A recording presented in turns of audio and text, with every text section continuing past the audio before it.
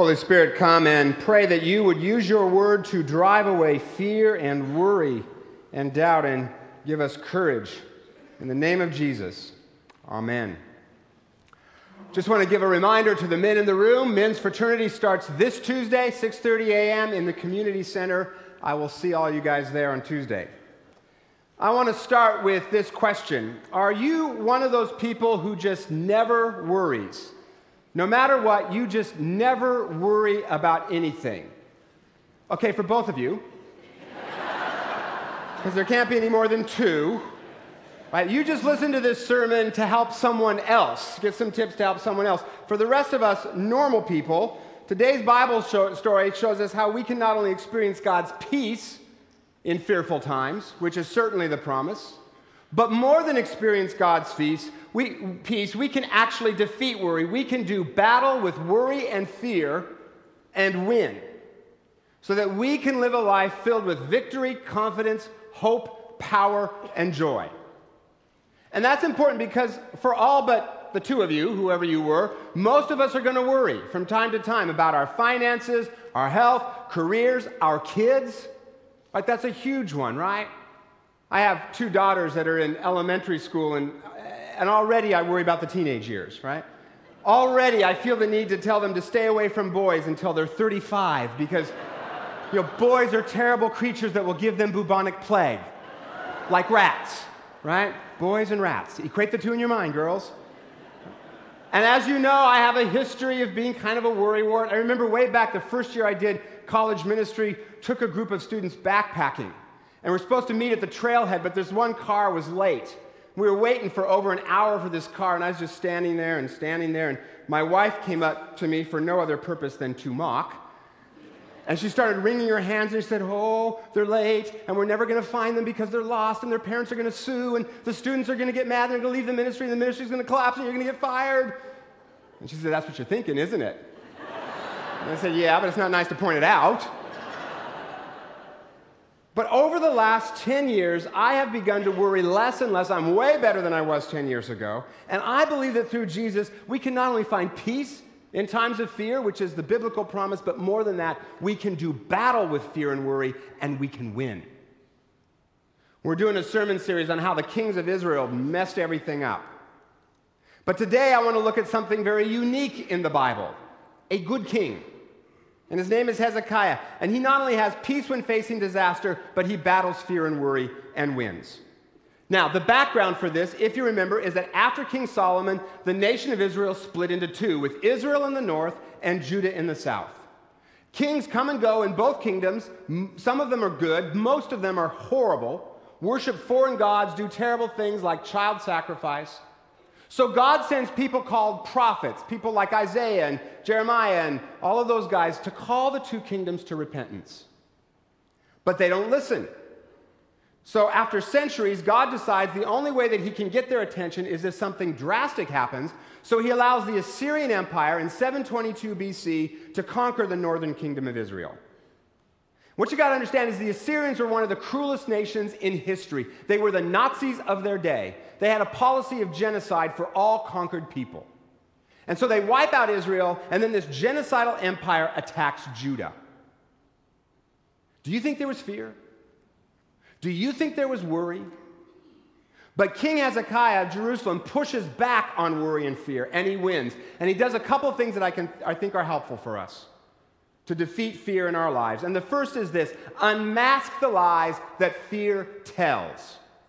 And I'm going to spend most of the sermon on this one point because for me it has been revolutionary to get a hold of this concept in my battle against worry. If you take nothing away today, please remember this phrase: fear lies. Fear lies like a cheap rug. Okay, it just lies and lies. And we see it in the story where the commander of the Assyrian army engages in psychological warfare by shouting all these scary things to the people in Jerusalem, right? You're outnumbered. We're going to destroy you, right? Look at all the other countries we've run over: Sepharvaim, Hannah, Arpad, on and on. I have no idea how to pronounce those, but I said it boldly, so you believe me, right? Look what happened to them. And the Israelite soldiers say, "Speak to us in Aramaic, not Hebrew," because they don't want the people to understand and get afraid. But the commander then says, well, why shouldn't I say what I've got to say to everyone who, like you, will, quote, have to eat their own excrement and drink their own urine? Whoa! Right? This is why you can't read the Bible in church. Right? Mark Twain, the dirtiest book I ever read is the Bible, right? It's just so raw, right? But here's one of the ways that fear lies to us. It exaggerates the threat. That last line is pretty exaggerated. Not only are we going to defeat you, but whoa, look what's going to happen. Now, I don't know about you, but when I start to worry, especially at night when I'm trying to sleep, I can end up in some pretty crazy places. Does that happen to you? Right? What if we have this problem at the church? What if we have that problem? What if we don't make the budget? What if people blame me? Then I might get fired, and my wife's going to leave me, and she's going to take the dog. Even though we don't have a dog, she's going to buy a dog just so she can take the dog. And my life will be a country music song. Right? You ever get there? You're worrying in the middle of the night, right? And you just you wake up in the morning, you go, what? What was that all about? It's because fear lies. And it exaggerates. I know a woman who, if her boss offers even the smallest constructive criticism, she thinks she's about to get fired. Because fear lies. And it exaggerates. And our culture doesn't help, does it? Especially the media, right? The goal of every TV commercial is to make you afraid that you have bad breath or that you're not driving the right car, and that's why you're not having as much fun as the people in the commercial, right? Be afraid. Right? And then the news, right? I mean, don't even get me started on swine flu. I mean, don't even get me started on that, right? Headlines that blare, man dies from swine flu. And then down in paragraph 20, you discover he had 10 pre-existing conditions. Might that have had something to do with it? Right?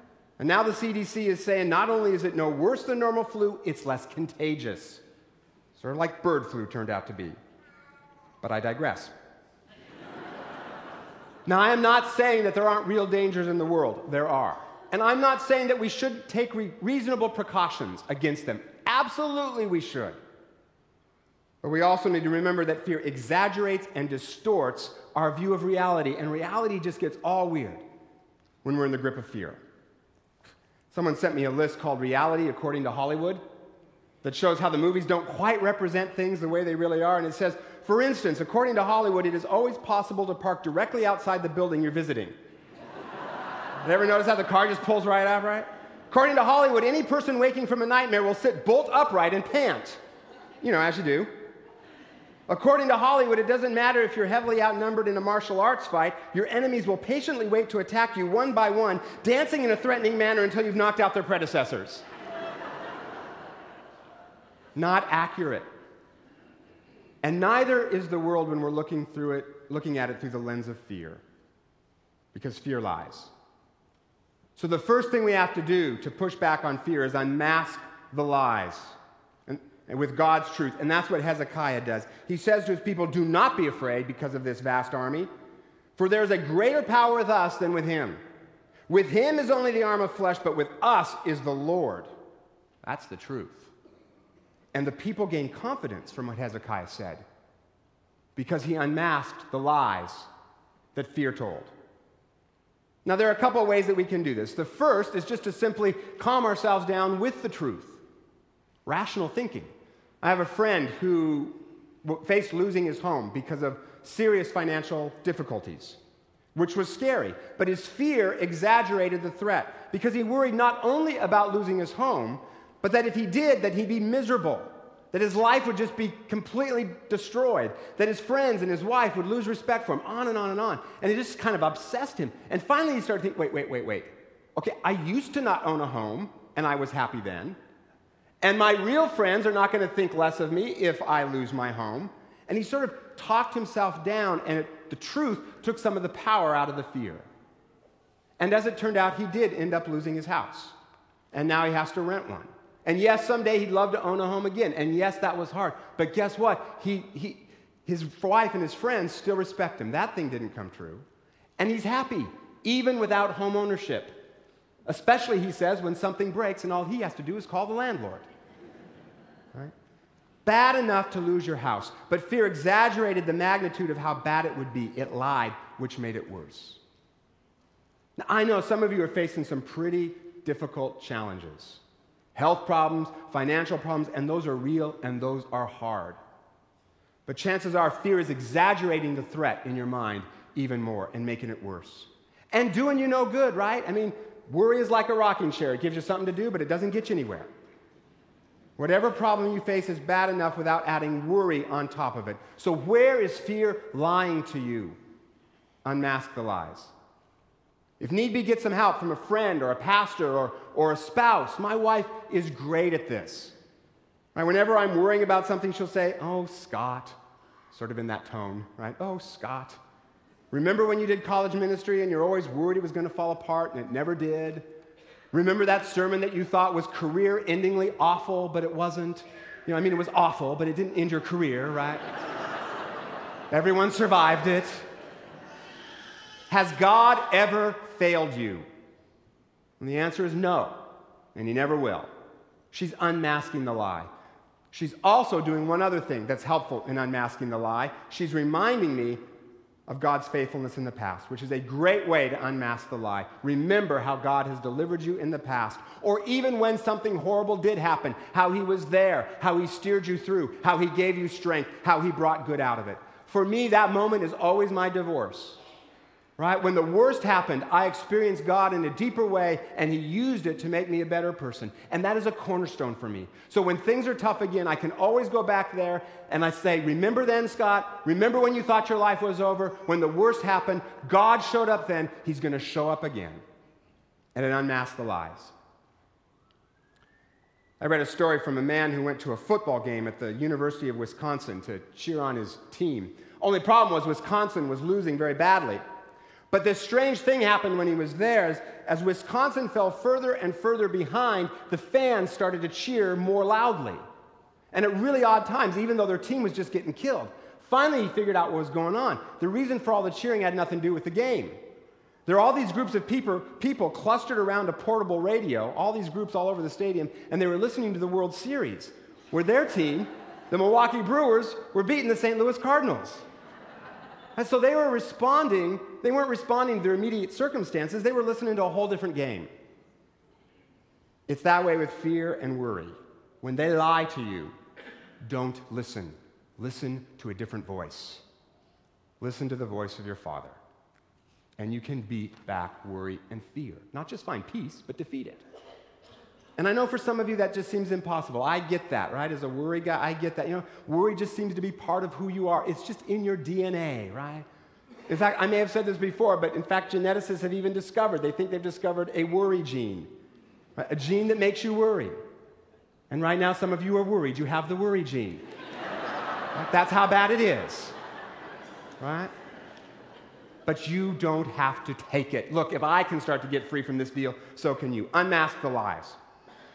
Okay, there are a couple other ways Hezekiah beats back fear. I just want to mention them quickly. That's the main one, but I want to mention just a couple others briefly before I close. Second thing he does is he prays honestly. It says that after Hezekiah receives all of these threats verbally and then in a follow-up letter from the king of Assyria, just to make the point, it says that he went up to the temple and spread it, the letter, out before the Lord. I just think that's a great image of how we can pray. Just spread it out before the Lord. Here it is, God. Just, right? And then he says, "It is true, Lord, that the Assyrian kings have laid waste these nations." He's not Pollyanna. He's very honest with reality. But then he acknowledges God's power when he says, "But the gods of all those other nations were only wood and stone. Now, Lord our God, deliver us so that all the earth may know that you alone are God." He acknowledges God's power. When you are afraid, all you have to do is just lay it out there honestly in front of Jesus. And I said this last week, but try this in your prayers. When you pray, imagine Jesus sitting next to you, because He is, and talk to Him this way. Not this way, this way. I keep my eyes open and I just look at Him and talk to Him, because He's there. I've had a couple of people tell me this has revolutionized their prayer life, to do it this way. Made it more intimate, made it seem more real, given them more strength and confidence. I have a friend who was unemployed and also having a hard time with the woman that he was dating. And one night he was walking home praying about all of these burdens. And at one point he looked up, and the way the moon hit the branches in the tree made it look exactly like Jesus on the cross.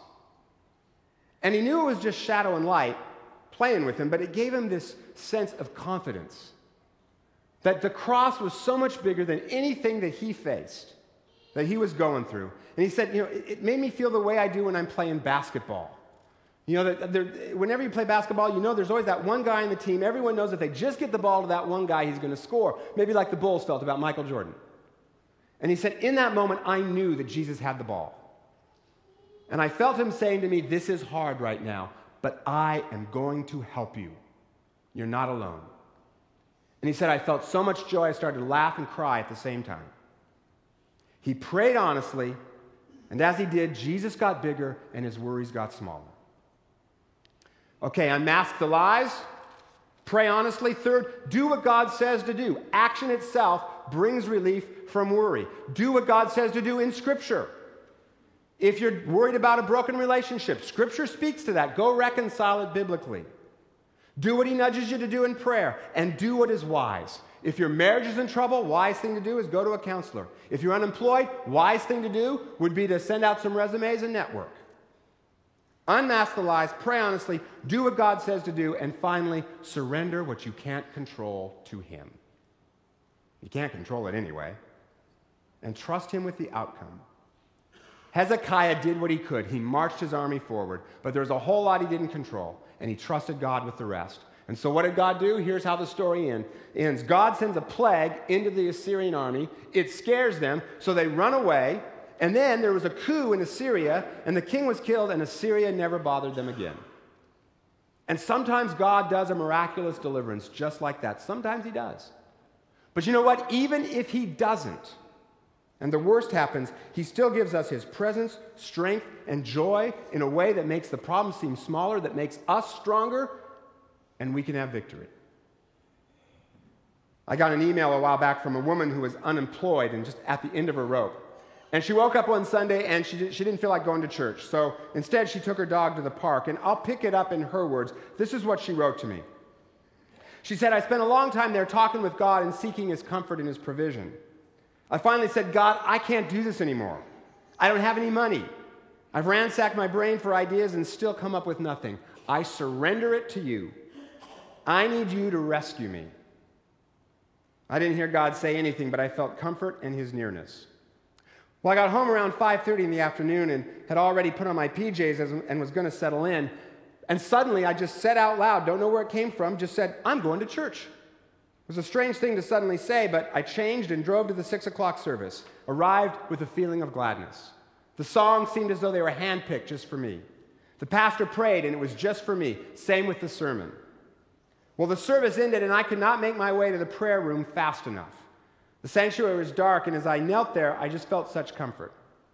After a while, I thought, well, maybe I should go. But it didn't feel right. So I decided to wait until I felt God's peace. I sat there for maybe 10 more minutes, and then a woman came around the corner. She introduced herself to me and asked what was going on. So I told her all about my finances, all about what was happening to me. And then she said that she'd been through something very similar when her husband had lost his job. So she told me she understood. Then she said that she wanted to give me a check. She said that she had just been praying at the foot of the cross, asking God to show her how he wanted to use her, and she figured I must be the answer to that prayer. Talk about God providing in a way that I didn't see coming. I'm in awe of how it was orchestrated. Had I not followed the nudges about going to church, even though I didn't want to, and then waiting there until I felt God's peace, I would have missed his amazing work. This isn't only an example of God's faithfulness, it's also a way that God is using our church members to support each other. I wish I could find better words to express how awesome God is. I asked, he answered, he is faithful, he provides, he is present always, his timing is perfect. Praise God. Rather than let fear lie to her, this woman took it to God in prayer, did what God nudged her to do, and surrendered what she couldn't control to him, and he provided. Now, he didn't solve all of her problems right there, right? That check, I'm sure, was not enough for her to live on for the rest of her life, but it gave her a strong sense of his presence and that he was providing for her needs, maybe not all at once, but her needs, one day at a time, and that she was not alone, and eventually he would guide her to a job. You see, the bottom line here is we do not have to be pushed around and bullied by worry and fear. We can push back. Our enemy is fear, and we can do battle with him, and we can win. Unmask the lies, pray honestly, do what God says to do, and trust him with what you can't control. And you will not only have peace, more than that, you will beat the tar out of fear and worry. I want to close with a story about Mike Collin, who was linebacker for the Miami Dolphins. And his former college coach asked him if he would help him with recruiting. And Mike said, sure. What kind of player are you looking for? And the coach said, well, you know, there's that guy, you knock him down and he just stays down.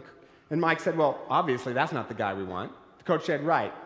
But then there's that guy, you knock him down and he gets up, but you knock him down again and then he just stays down. And Mike said, well, we don't want him either. The coach said, right. But then there's that guy, you knock him down and he gets up again and again and again, and no matter how many times you knock him down, he keeps getting up. And Mike said, well, obviously that's the guy we want. And the coach said, no, I want you to find the guy that's knocking everybody down. That's the guy we want. When it comes to fear and worry, a lot of us think that we can't do anything about it. We're just going to get knocked down.